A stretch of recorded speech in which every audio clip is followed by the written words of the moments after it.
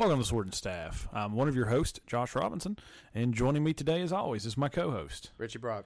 On today's episode of the Sword and Staff, Richie and I are going to be getting into the first proper episode of our series that we're doing on manhood, masculinity, and the archetypes. Right. The last time that we were with you guys, which was 2 weeks ago now, we took a week off because COVID hit the family again. Yep, the Black Plague showed up. Yeah, the 2022 flu. 2022 flu. It hit our house, and so we took last week off. And but we're back again this week with our series on masculinity. And last time that we were together, we kind of gave an overview of what we were going to be covering in this, and we kind of gave like a why, right? Like why a sword and staff, which is primarily talked about, the supernatural and, paranormal stuff, and kind of investigating some of that from a Christian's perspective. Like why are we talking about masculinity and manhood now, right? Yeah. And we talked about that in the last episode. And basically it's our goal to re-mythologize all of life from a Christian perspective, not just the supernatural, right? We want to bring it all under the lordship of Christ. And you and I both have thought that this area of masculinity and manhood is an area that needs to be talked about more. And like we said in the last episode, there are some people out there who are talking about it, and we mentioned some of those people, and we're glad for that. And we just want to kind of add a voice to the conversation as well. Talk about what this looks like, what it looks like to be a whole man. And like I said in the last episode, ladies may be tempted to tune out for this series. We just want to encourage you. We just want to encourage you to not, because there will be some application for women as well. Even though we're obviously not ladies, we will. Some of what we say will be applicable to ladies. And there's a feminine counterpart to all of it. Yeah, there's a feminine counterpart, and not only that, but if you're raising sons, as a mother, these are things that you should know. Right. That there are phases in a boy's life that he goes through, and he's growing into some of these ideals or archetypes that we're going to be talking about through this series. And you need to know about that, right? Like what that phase in that boy's life is, what it looks like, and what to watch out for, right? And what to encourage, that kind of thing. So I think that, this is still yet important, even if you're listening and you're a female listener. So, Richie, what archetype are we getting into today? Today we're going to be looking at the archetype of the warrior. The warrior archetype. And so let's just start off by defining what exactly is the warrior archetype. Whenever you hear that term in your mind, or the warrior archetype or the warrior ideal, what is it that pops up into your mind? Immediately, my head goes to examples I've seen in film and books. Yeah. Like beyond a definition, because I think anybody could take the warrior and sort of add their own definitions. But from film and things like that, you go into things like Lord of the Rings. I don't know. What do you think? Yeah, it's definitely there for sure. We'll save some of that so we can get into that a little bit later. Save on that. I'd say that it's what it sounds like. It's more than just this thing to define. It's an ideal, is what I would say. Yeah. Like whenever we all hear the word warrior, there's instantly an image that pops up in our heads, right? And, you can get into why that is. Carl Jung talked about that in his work on the archetypes and the, collective unconscious and all that stuff. We're not really addressing that from this perspective. We're not into psychology and things like that. We're addressing this from more of a Christian perspective. Nothing wrong with that perspective, but this is what we know. I would say that it's this ideal that we all just automatically kind of intuitively know. And basically what that is it's a warrior, like a man who is a protector, who is willing to go to battle against the forces of darkness. Right. He's loyal, he's fighting for a higher cause, and he's competent, right? Like whenever you think about that, well, we can go ahead and get into some of the movie stuff, and then we can kind of get into, some more of this stuff. But, some of the first people that kind of come to my mind is Aragorn from, later on he's going to step into the king archetype, which we'll talk about later on. Pre Lord of the Rings, my vision of the warrior would be like, well, actually something similar to Aragorn in Lord of the Rings, like the guy with the sword and the shield, and like that's right. Yeah, the man who's willing to go to battle for what's right, and he's competent at what he does. And then after Lord of the Rings came on the scene, the movies, the picture of Aragorn in those movies sort of filled in that blank in my head, and that's my default image now. Yeah. All right. Well. So let's maybe that's probably a good opportunity. So we kind of talked about this ideal a little bit here, just kind of give us an introduction. But let's dive a little deeper into that. What does this ideal? Whenever we dig down into it, what are the characteristics that it entails? I know that you've got a list of characteristics. I've got a list of characteristics. We'll just bounce those back and forth. That's interesting. The different ones that we came up with. Yeah. Thinking about it. Right. Yeah. Yeah. Last night I jotted down determination, strength, courage, loyalty, and steadfastness. Yeah, those are some of them that I've got. I've got loyalty. Has to be disciplined. Oh yeah. You can even say emotionally detached in some way. We can get into that a little bit later. But he has to also, I would say, be decisive and ready to go to war, right? Ready to be a kind of a creative destroyer in some ways. Right. Now, immediately people may hear that and they're like, whoa, like, you're like war destroying, like aren't you guys? Any kind of hesitation and you're risking losing what you're fighting for. Well, that, and people may be like, whoa, wait a second, Christians talking about war and destruction, but we have to remember that in the Bible there are warriors, mighty warriors in the Bible. There's a time and season for everything. There's a time and a season for everything, and for a man there is a time and a season.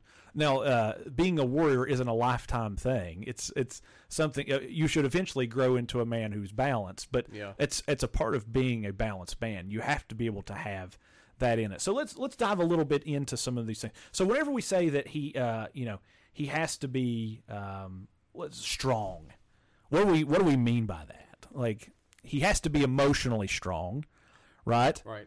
Which kind of touches on what I was saying about being detached, right? That knowing that you have a job to do, right? And it's gonna require you to make hard decisions. Right. It's not that he's emotionless. It's that's right. He can set those sort of aside to do what he needs to do. Yeah, that's right. And you see that. I mean, one of the greatest examples that we have is our military, who have to do difficult things, and they have to set the emotional part of it aside, and revisit it later. But you have to be strong mentally, but also, and this touches on what I was saying about being self-disciplined, strong physically as well. Right. Now, one of the things that being self-disciplined could entail is being strong physically, like working out, exercising, those types of things that warriors do. But it's more than that. It's being self-disciplined in knowing what's good for you and what's bad for you, and avoiding the things that are bad for you. One of the things that I've been talking about a lot this year on my personal social media is self-denial, right? This principle that we read about in the Bible, right? Where you need to kill your sin. You need to deny yourself. You need to pick up your cross and follow Christ, right? That kind of thing. That's key to being a warrior, to modeling this ideal, right? A warrior has to be self-disciplined. They can't give in to things that are going to harm them or harm their cause, right? So some of those things is, I think that one of the examples of this you see in Scripture, even though he kind of becomes more of a king, is Joseph. Whenever Potiphar's wife is wanting him to sleep with her, and he's like, he could have gave in, right, to that temptation, but what does he do? He denies himself, because why? He's a man of integrity, and what's he do? He flees, and he's rewarded for that later on. He's exalted because of that. So that's an example of what self-denial looks like. One of the very many examples of what self-denial and self-discipline looks like. Right. But that's an important factor to being a warrior. You have to be self-disciplined. Yeah, discipline and physical strength, mental strength, and spiritually as well. That's good. Yeah. One of the things that you think about with a warrior is they're fighting for a higher noble cause, right? Right. And one of the things that self-discipline entails, it means that we have to say no to certain things so that we can be in touch with that higher cause.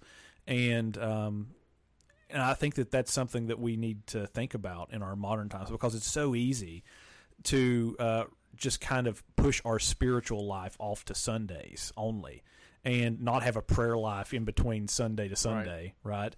Or be digging in and reading the scriptures, or focusing on our discipleship, or those kind of things, or discipling our families even.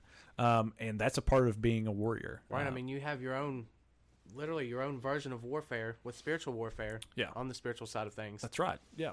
Yep. And so the next one we was talking about that we both had was loyalty. Yep. Right. So what exactly does that entail? Loyalty is in just a determined faithfulness to your family, your circle, your group, your faith, your religion, to the things that define you and that you stand for. Yeah.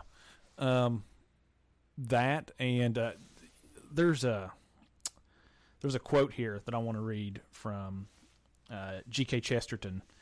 He says, "The true soldier fights not because he hates what is in front of him, but because he loves what is behind him." Right. Right. Yep. And so there's a loyalty there to what's behind you, right? That's at the core of this. What the warrior ideal is it's somebody who's willing to step in and fight on behalf of others, right? And we see this all throughout the scriptures. So we'll move on from the scriptures and talk about how we see it in movies and stories and those kind of things. But let's not forget that Jesus was the greatest warrior of all time. Yeah. Jesus is the greatest warrior of all time, and that may sound foreign to listeners. They're like, "Whoa!" But it's not. But it's not. Literally perfection in all of these archetypes. Well, and the reason why we would think that he's not is because we have been fed this effeminate version of Jesus, who's only meek and mild, right? Who's only a lover, but not a warrior. Right. And that's the reason why there's certain passages that Jesus does things that he does that troubles Jesus us. Going in there and overturning tables of the money changers, and that's exactly warrior Jesus. Well, that's exactly right. You have Jesus who goes in to his Father's house, so this higher cause, right? That's outside of him. At least speaking in terms of the flesh, his humanity. In terms of his deity, he is equal, co-equal with the Father. But he goes into the temple, and he turns over the tables for the money changers. And not only does he do that, but he fashions a whip and chases them out with a whip, right? Like, that's warrior Jesus. That's warrior Jesus. Right? Jesus has this streak about him where he's willing to fight for this higher transcendent cause. And there's a reason why that passage is troubling to so many, evangelicals today. It's because we just don't have a category for warrior Jesus. And let me say this. I mean, just even the description of the Savior King coming to ransom the people from their sins, and even you talk about Jesus with the harrowing of hell and going into ransoming those in the underworld and things like that. Well, so that was what I was about to bring up next. We have to keep in mind the scope of what it is that Jesus' work accomplishes.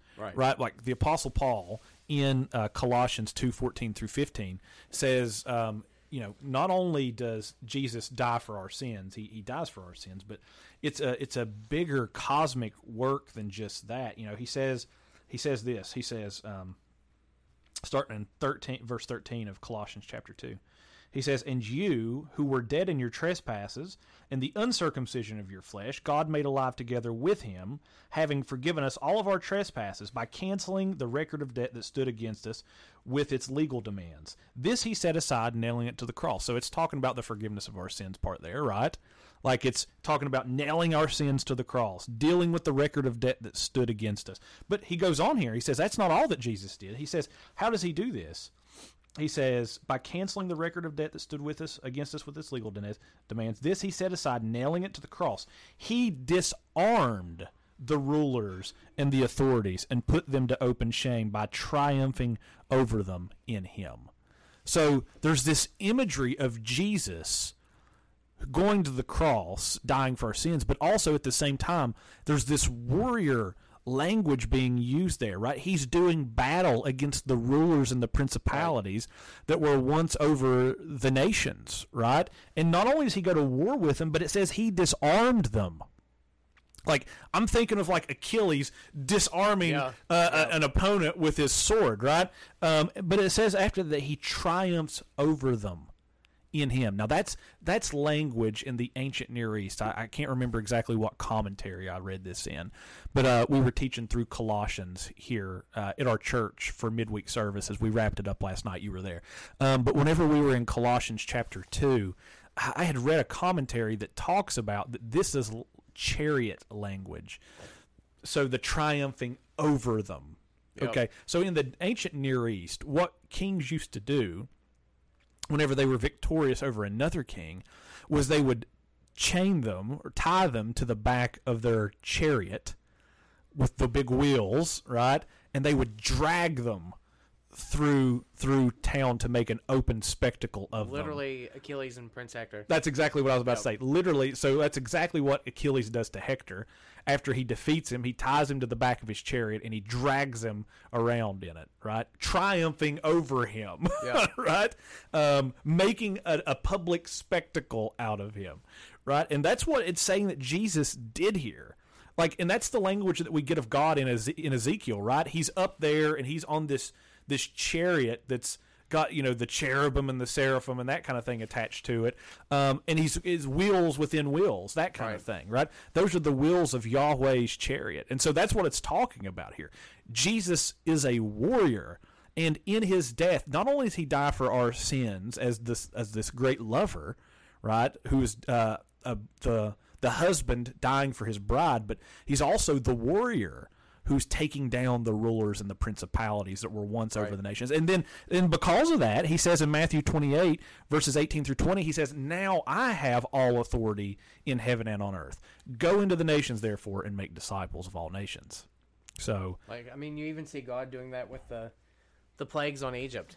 Putting the principalities and things of Egypt to open shame with the plagues. That's exactly right. And it's no mistake that Jesus' name is in Hebrew it's Yeshua, and it's the same name as Joshua in Hebrew. They have the same name, and Joshua is Israel's great military commander, right?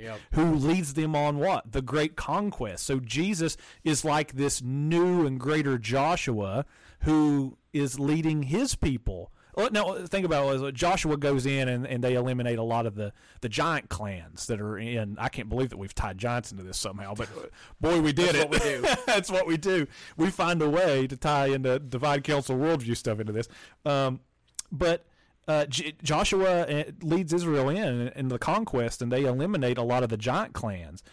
Jesus, the very first thing that he does whenever he's on the scene is he comes out and he casts out the spirits of the giants and the demons whenever he begins his public ministry. After his baptism, he goes straight out, onto the Mount of Temptation. He comes back off the Mount of Temptation. He casts the demon out as soon as he comes down. So Jesus is this greater Joshua, this commander of the Lord, who is leading his people into conquest. Right. He's this warrior. People have this vision of Jesus as the lamb, but they don't realize that Jesus is also the lion. That's right. And he has that side to him as well. He's the lion of the tribe of Judah. Look how he's described even in Revelations. He's coming back riding on a horse, and what is it? Garments and vestments dipped in blood. Dipped in blood, and he has got the sword of his mouth coming out and striking the nations. In Psalm 2, this messianic psalm, it says that he will dash the nations into pieces like potter's vessel with his rod of iron. Jesus is this warrior king. And absolutely. If you focus only on the lover, which we will talk about next week, or on the next episode that we do, I don't know if it won't be next week, but it'll be the week after next. Jesus does have the lover side to him, the husband, the bridegroom, that thing. But he also has the warrior as well. And unless we get that, we're going to be left with this version of Jesus that is not whole. That's very unbalanced. A very unbalanced view of Jesus, a very effeminate, soft version of Jesus. These are things that men need to have, right? You need to have those soft virtues, but you also need to have the hard virtues. But not in excess. It needs to be in balance. That's right, in balance. And so, and because of that, if we don't have that Jesus, men have no perfect ideal to look to anymore. Right? And so we not only do we have an unbalanced Jesus, but we direct men to look at a Jesus who is unbalanced, which leads to them being unbalanced as well. Right. Which is an epidemic in evangelicalism right now. Oh, absolutely. Where we talk about the nice guy syndrome, where men think that what it means to be a Christian is to be nice, not to be good. Right. There's a difference. Right? A warrior isn't nice, but he's good. Right. In the same way that Aslan. Oh, that's exactly what popped into my head. You beat me to it. Right. In the same way that Aslan. Is he safe? You know, you see us in Narnia, right? With C.S. Lewis. When they're talking about Aslan. Is he good? He's very good. He's not a tame lion. Is he tame? Is he nice? No, of course he isn't. Of course he's not safe, but he's good. Right, You know, that's the same thing with the warrior. Is he safe? No. Is he capable of flipping over your tables and crafting a whip as a competent man to drive you out? Yeah, he's capable of that. He's dangerous, but he's also good. Yeah. That's what a warrior is.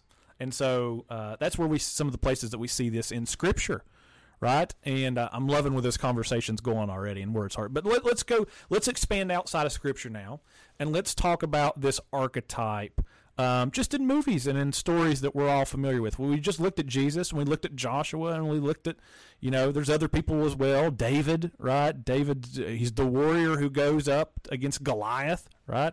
Yep. So, but let's take it out from there, and let's talk about it in films and stuff that people would be familiar with. I mean, it wouldn't be us if we didn't at least start with Lord of the Rings. But, I mean, you have... We're going to do a whole other episode talking about Lord of the Rings today, so... Yeah. Like, characters like Legolas and Strider before he takes on sort of the mantle as Aragorn, King of Gondor, King of Middle-earth. And even beyond Lord of the Rings, you have, even in movies like Braveheart, like William Wallace. Yeah. I was actually watching Lord of the Rings before I got here today. And whenever I was watching it, I was watching Fellowship of the Rings, and we was at the part where they're having the council meeting, and you've got the dwarves, you've got the elves, you've got the men, right? You've got Gandalf, you've got all those people there, and they're deciding what they're going to do with the ring, right? Who's going to take the ring and destroy it? And they're sitting there and they're fighting amongst themselves, right? And then as they're fighting with each other, Frodo steps up. He's like, I'll take the ring, right? He realizes that he's going to have to fight for this higher cause.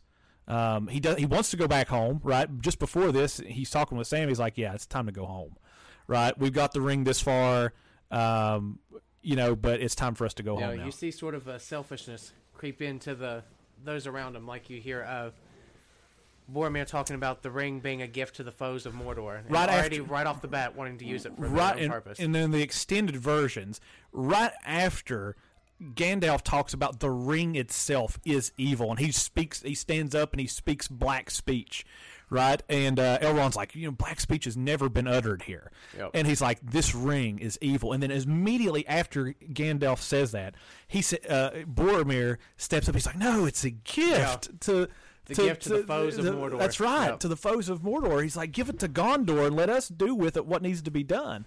And that's the shadow creeping in, which we'll talk about a little bit more here in a minute. But here's the part that I love, though, in that scene. So Frodo steps up, right? He's the littlest person here, steps up.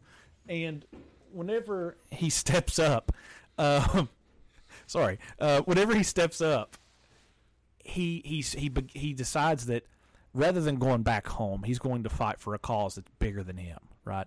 And then I love what happens after this. What's the very next thing that happens? Aragorn, the Strider, steps up to him, and he walks up to him, and he kneels down on one knee. Yep. And he says, you have my sword. And then, after that, you've got Gimli who says, my axe, and then, you've got Legolas who says, you've got my bow, I think is what he says. All of these men step up as warriors, fighting for this cause, this transcendent cause that is outside of themselves, right? And there's loyalty to one another here in that fellowship. Yep. And all of them are competent men, right? Legolas is like the most competent man with a bow ever. Yeah. Puts Hawkeye to shame. Right. And, let's be real. And Aragorn, his descendants are the Númenóreans. Right, yeah. And elves and Númenóreans. Right, yeah. elves and Númenóreans. And, his ancestor, Isildur, does battle with Sauron. We're talking about men from other men who are extremely competent. And that's the warrior. That's the warrior in Lord of the Rings. Let's talk about some other movies too. Now we've talked about this one a little bit already. We talked about Troy. Yep. Right. And I just watched that yesterday. And this one might trip people out a little bit.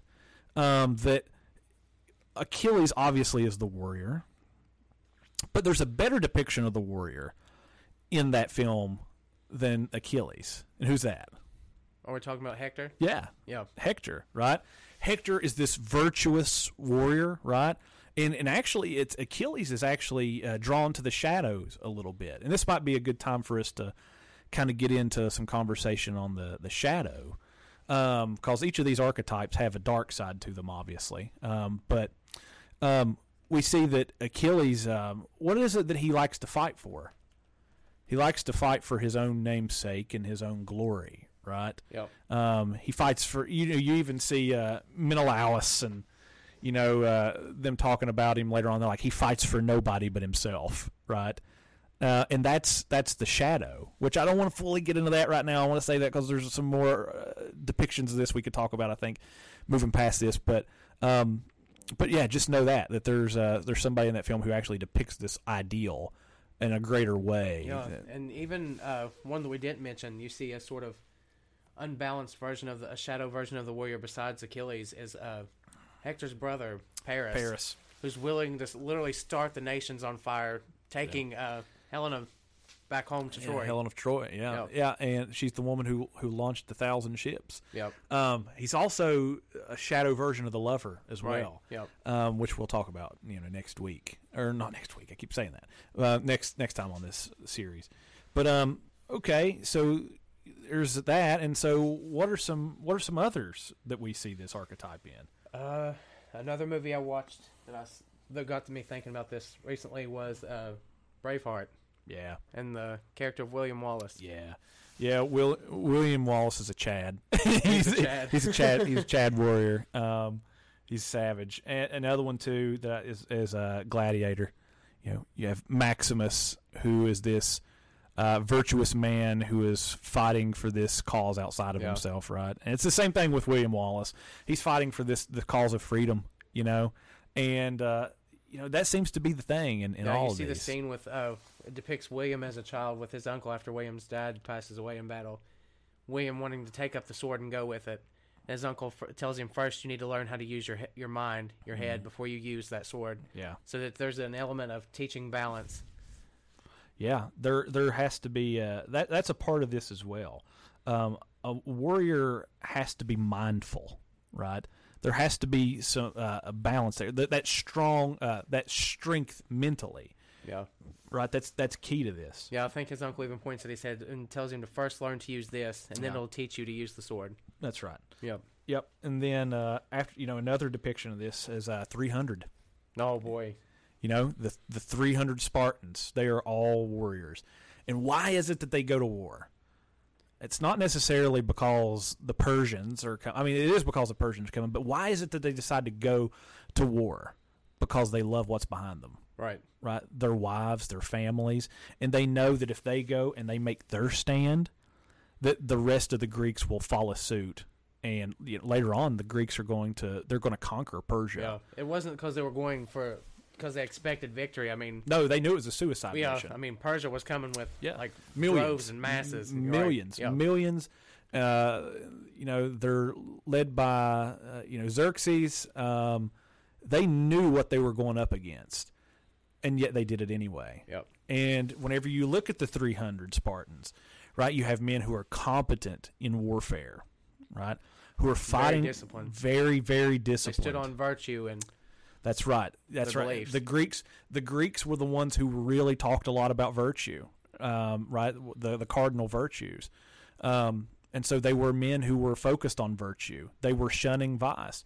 One of the great scenes of that movie is whenever Persia fires off the huge wave of arrows. And I can still see it. Yeah, you can just look up and you see and over. Yeah, it's a sea of arrows coming down at him. And in that situation, most men would be terrified. Right? But they talk about, they pull their shields and they post up and they talk about fighting in the shade. Our arrows will block out the sun, and we'll fight in the shade. So that's virtue. That's what it looks like to be a warrior. That's what it looks like to be mentally tough, to not be anti-fragile, to not be fragile. Those are all virtues of the ideal of the warrior. I mean, you even see that back in Lord of the Rings. I mean, Theoden knows that more than likely when they're going up against Sauron, that they're not going to victory. Yeah. They're going to stand for what they believe in for their last. The Ride of the Rohirrim. Right. You've got what he says. This is a red day. Yeah. Right. He and the final thing that he says is death. Yeah. Death. And the whole Rohirrim, they're all chanting death as they go. Which you see. I mean, with all the warnings he's given, Elrond tells him you ride to war, but not to victory. Tolkien has a quote here from Return of the King. It says, "And then the whole host of Rohan burst into song, and they sung as they slew. And the joy of battle was on them, and the sound of their singing that was fair and terrible came even to the city." So even Tolkien is recognizing this warrior archetype here, and that this is a part of it, right? Like that you have to be, there has to be this detachment, and then not only that, but there even has to be a love for what's behind you to propel you to go to war, right? There's another quote from Tolkien from The Two Towers. Yeah. It's, I do not love the bright sword for its sharpness, nor the arrow for its swiftness, nor the warrior for his glory. I only love that which they defend. Yeah, that's good. That's good. And so this would be a great time to transition now and talk about the shadow. The shadow, yeah. Yeah, each one of these archetypes has a shadow self, a shadow version. That's right. And so you can take these things that we're talking about here and become unbalanced. Right. There's always that temptation, right? One of the people that you see in Scripture who take this warrior archetype too far is Samson, right? He loves to inflict pain on people, and in some ways, you kind of even see he likes it kind of even done to him in some ways, And so the shadow, there are two shadow poles to the warrior archetype. One is the sadist, and one is the masochist. So let's talk about the masochist first, and then we'll get into the sadist, which I think is probably the most common shadow trait that we see with this, and we can get into some more movie stuff and stories. But a masochist is somebody who, it's not that they really like to inflict pain, but they like to have pain inflicted upon them. Right. And so if you're not careful, so we talked about that there has to be a part of you that has to be detached and even enjoy the battle in some sense, right?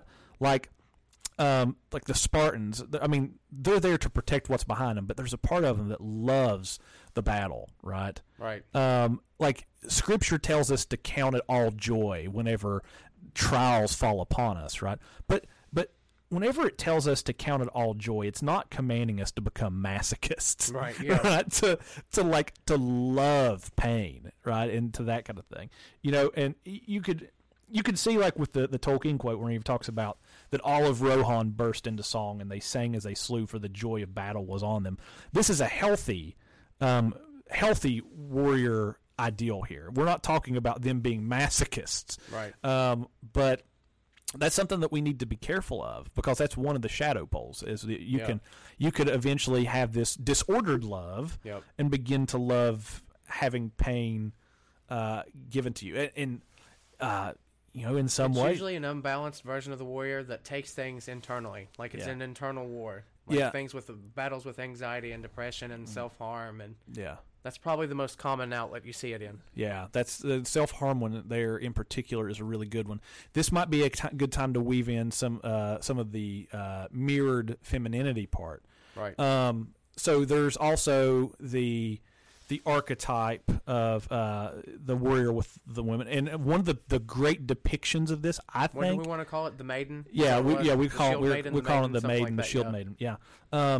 I think a great depiction of this in story is Éowyn. Right off the bat, Éowyn. She is the shield maiden of Rohan, right? And she rides with the Rohirrim in the last ride of the Rohirrim, right?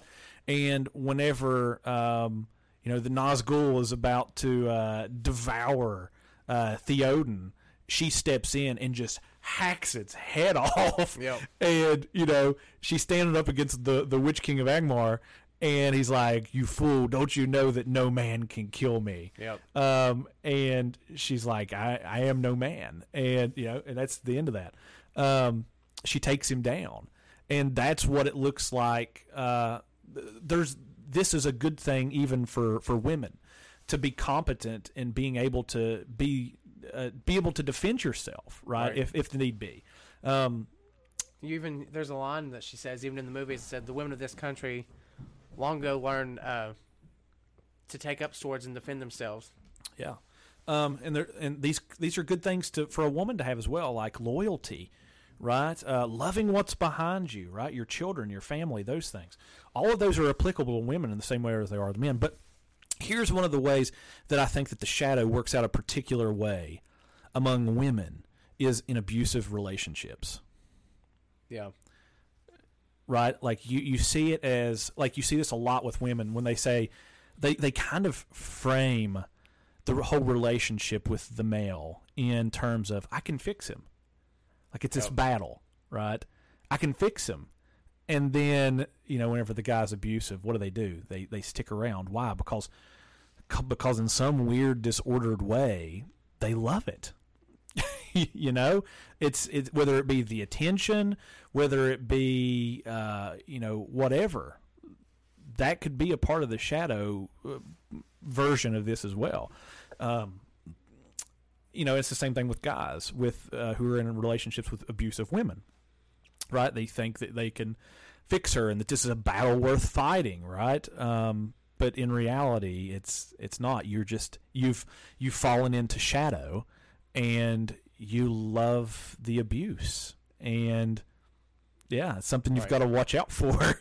It's a self-harm. Self-harm is another form of that as well. I mean, you see men in light versions of that being the king, the warrior king. Yeah. But then in women, it's the queen maiden. But in shadow, you can also, there could be a man that's like in an abusive part of the relationship, and the queen turns into a tyrant. The woman turns into the tyrant. That's exactly right. That's exactly right.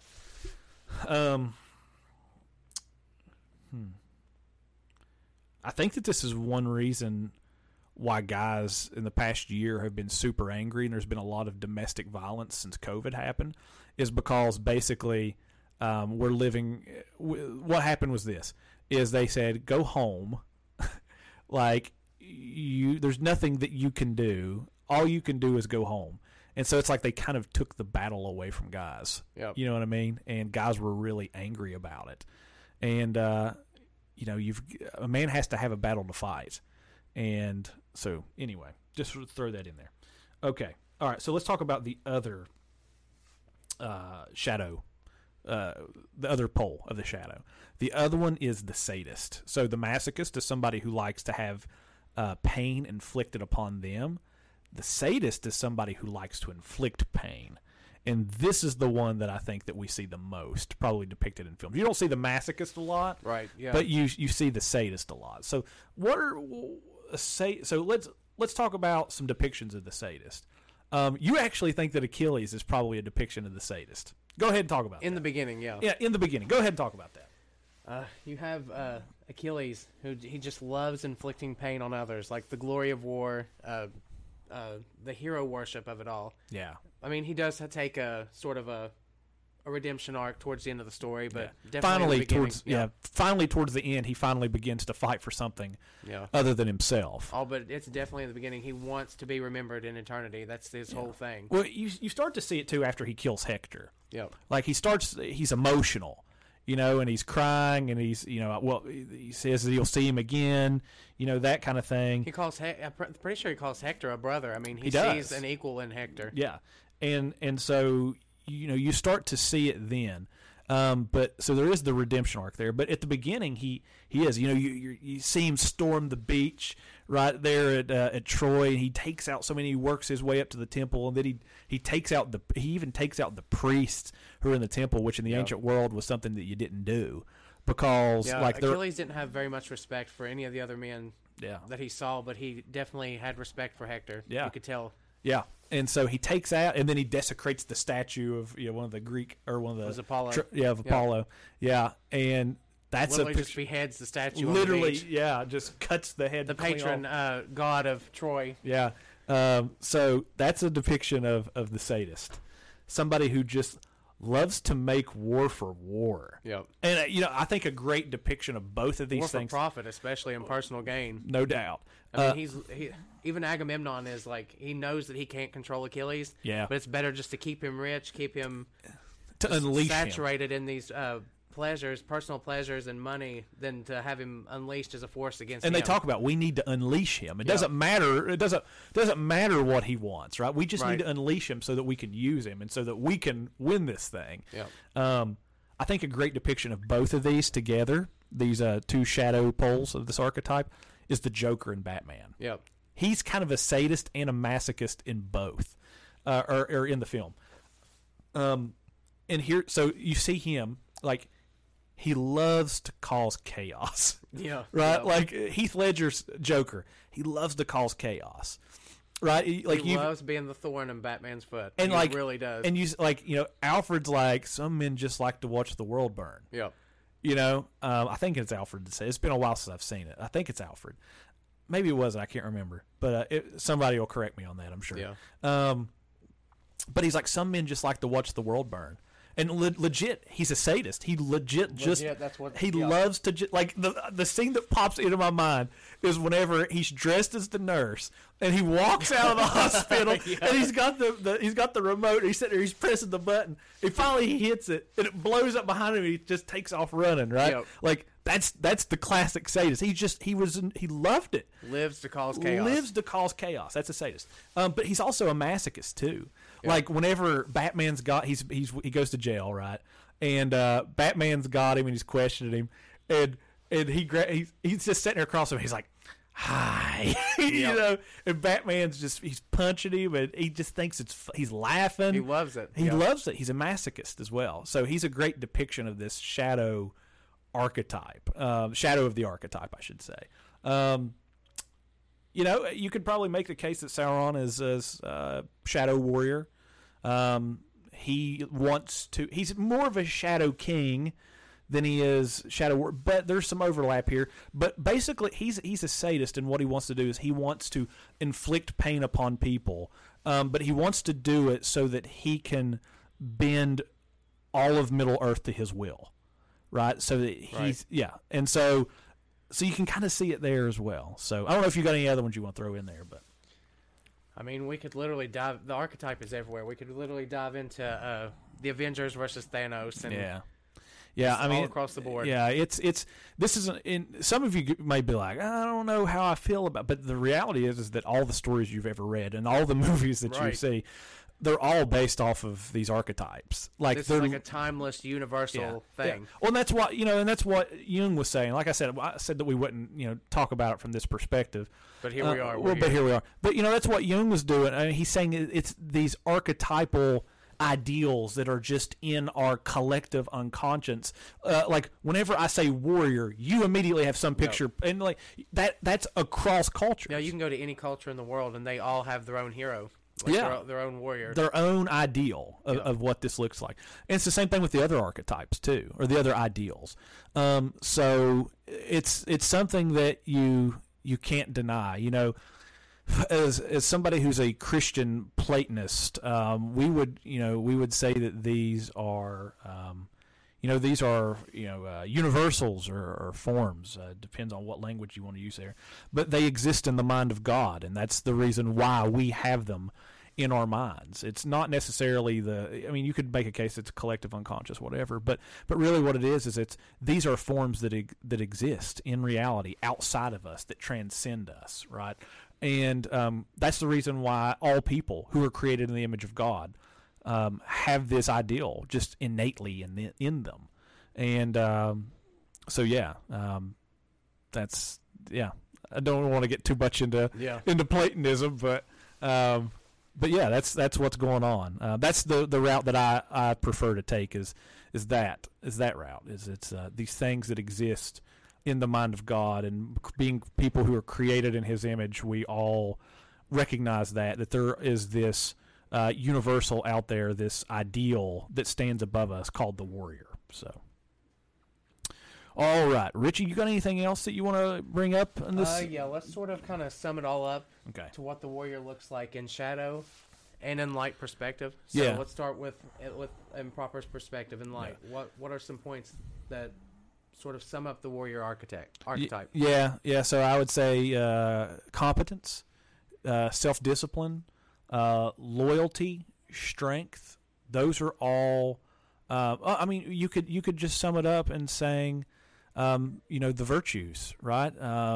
Courage, right? He's a man who's courageous, or a woman who's courageous, who is who's wise, who's just, those things, who's self-disciplined. Those are the four cardinal virtues. It's somebody ultimately who embodies those things, right? And so that's what I would say. Looking at the archetype itself, those are the things that you should be seeking to embody, and that's what this ideal entails. Fighting for unselfish reasons, for higher truth. That's right. Fighting for a cause outside of yourself. That's big. Like I'm thinking the Crusader. Right? Yeah. The Christian crusader, right? Like that's what I'm thinking. Fighting for a cause outside of himself, right? Fighting for God, but is also very competent. Right. That's what I'm thinking. Yeah. So that's what I would say. That's the archetype. And for the shadow, simply put, that's the sadist or the masochist. Somebody who loves. I love the Crusader reference there. The Crusader, I think, is literally good. They knew that they would go out there and probably die, but they were keeping the pilgrimage routes to Israel and Jerusalem free and clear for people that wanted to go and to worship and to be there. Yeah, they're fighting for this cause outside of themselves. Yeah. And they're competent and they're loyal and all of those things. I think that's one of the reasons why you've seen that imagery come up in the manosphere. Like one of the big things. Like go on YouTube right now, and just type in something like along the lines of Chad Christianity. Oh boy, I'm not sure that I want to. Look at that. You type in Chad Christianity, look, I'll show you here, Richie. You get 1 hour of Chad Orthodox chants to redeem your soul. Listen. It has 1.3 million views. 1.3 million views. Over 1 million views. Why does that have over? Because men are hungry for this in their lives. Right. Yeah. This sense of transcendence. I am fighting for something outside of myself, and not just that, but it's not any doubt. The whole culture is wanting to rip the warrior aspect out of men. Yeah, they don't want men to be a warrior. That's what I was about to say next. Softness is not a virtue in and of itself, not uncoupled from the hard virtues. And so that's why you have 1.3 million people listening to 1 hour of Chad Orthodox chants to redeem your soul. There's other ones on here too. That's the reason why you see guys obsessed with the Viking culture and Scottish clan culture. It's that whole warrior aspect, that ancient warrior archetype. That's exactly right, and that's what the Crusader was, the Christian knight. He took the competency and the strength of the pagan Viking, but yet brought it under the dominion and the lordship of Christ, and was also chivalrous towards women and that kind of thing. And so that's the reason. Like, I mean, Knights Templar music, like on YouTube right now, millions of views. There's a reason why this stuff. There's Chad Chance to reclaim Constantinople. Wow. Millions of views on YouTube. Why? It's because men are looking for this in their lives. Right. They know that John Eldredge in Wild at Heart. I don't agree with everything in that book. Some of it's out there, but some of it's really, really good. And I think that he has his finger on the problem. He talks about that men need a battle to fight. They need an adventure to live. They need a story to situate themselves in. And a lot of us men who grew up in the 80s and the 90s, a lot of us grew up in a storyless home. A lot of us either didn't have fathers, or our father was there and he was just abusive or wasn't present or whatever. So a lot of us grew up in tyrants, right? And so a lot of us have kind of grown up nihilistic with no story. There is no meaning. There is no story. And yeah. And guys, a lot of this is related in some ways to the meaning crisis. Right. There is no meaning, that kind of thing. A lot of it, is related to this. Why so many young men get in so much trouble. I mean, they don't have anything to sort of channel that warrior energy into to fight for a higher cause. It's just fighting just for trouble, just for chaos. Right here. Templars Singing in the Rain. Salve Regina. 1.9 million views. Salve Regina, a Templar chant. 10 million views. And look at the pictures. It's knights in armor. Yep. 10 million views, right? It's the reason why, sea shanties were big here recently. You go on YouTube and type in sea shanties, and you see dudes commenting on other guys singing sea shanties. Especially on TikTok. You couldn't get over it. I mean, they're like, this dude is a Chad. I would follow him into battle. this dude is a Chad. I would follow him into battle. Yep. Like, that's what it is. Like, men are looking for an ideal to model in their life. They're looking for a warrior to lead them. And listen, there's nobody better than the real Jesus, than King Jesus. I mean, you even see that in Lord of the Rings. That's why even regardless of nation, whether it's Rohan or Gondor, they all, once they see Aragorn and they see sort of the things he embodies, they all fall in line to follow him into battle. That's right. Even Boromir as he's died, right? After all the things happened, he said, I would have followed you, my brother, my king. I think he saw that right off the bat, and that's where he had that hostility towards Aragorn to begin with. Like, Gondor needs no king. Like, I was watching that part this morning. I was cracking up whenever he's looking at the shards of Narsil, and he's like, what was he said? He said something. He's like, and then he's like, friend. It's just very kind of. I don't know. I can't remember what it was, exactly how he said it. But it was just kind of like he recognizes it, who he is, that, but he's just skeptical. I don't know. It's just really funny. But all right, you got anything else before we do the uncut portion of this episode? Not really. We are going to do an uncut version. So let's before we sign off, let's go ahead and just kind of give everybody a snapshot of what we're going to do on the uncut version. So basically what we're going to do is we're going to talk about ways we've sought to apply this in our own lives. Lots of practical applications. Yeah, we're going to kind of get into the practical application. And so if you guys are interested in that and want to hear more about that, you need to go and sign up on Patreon. You can become a patron for just $5 a month. You can get the Sword and Staff Uncut, where you get episodes released not only earlier. We release episodes earlier on there. We always release them on Patreon first, then release them everywhere else. But you also get the uncut versions of these episodes that we don't release anywhere else, right? And so on today's uncut version, Richie and I are going to get into some practical application. Talk about how we've sought to model this ideal of the warrior in our own lives, things that we've maybe struggled with, things that were maybe came easy, whatever. We'll see where the conversation goes. But if you want to hear more about that, you need to become a patron. Get the Sword and Staff for just Sword and Staff Uncut for just $5 a month. We also have other tiers on there as well. We're probably going to start up probably this month or next month calls with our patrons, Zoom calls. That we offer that. Like if you sign up for one of the higher tiers, you get a one-time a month Zoom call with me and Richie to talk about whatever you want. You can talk about the episode, you can talk about something that stood out to you, you can ask questions, whatever, but that's a Patreon exclusive. Kind of like a group kind of tavern meeting. That's right. That's exactly right. And so so that's where we're at. If you guys are patrons and you've signed up for the higher tiers, we'll be putting that info out there when a date once a month when we'll be doing that. And we'll put links out there so you can join in on the calls. So yeah, good stuff going on. You become a part of the community. We also have a group on Facebook where you can join in on some of the conversation here, right? You want to tell people about that? Yeah, it's we have a group on Facebook, the Order of the Sword and Staff, and there we sort of take the Order of the Sword and Staff. The Order of the Sword and Staff. It's like the Knights Templar. Yeah, that's the Knights Templar right there. Right.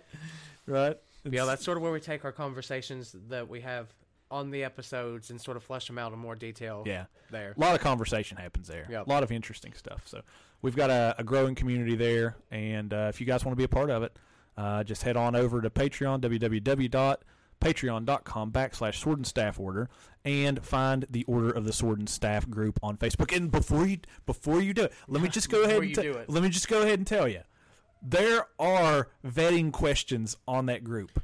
Please answer these questions so Josh can let you into the group. I will not let you into the group if you don't ask. He is strict on that. I'm very strict on it.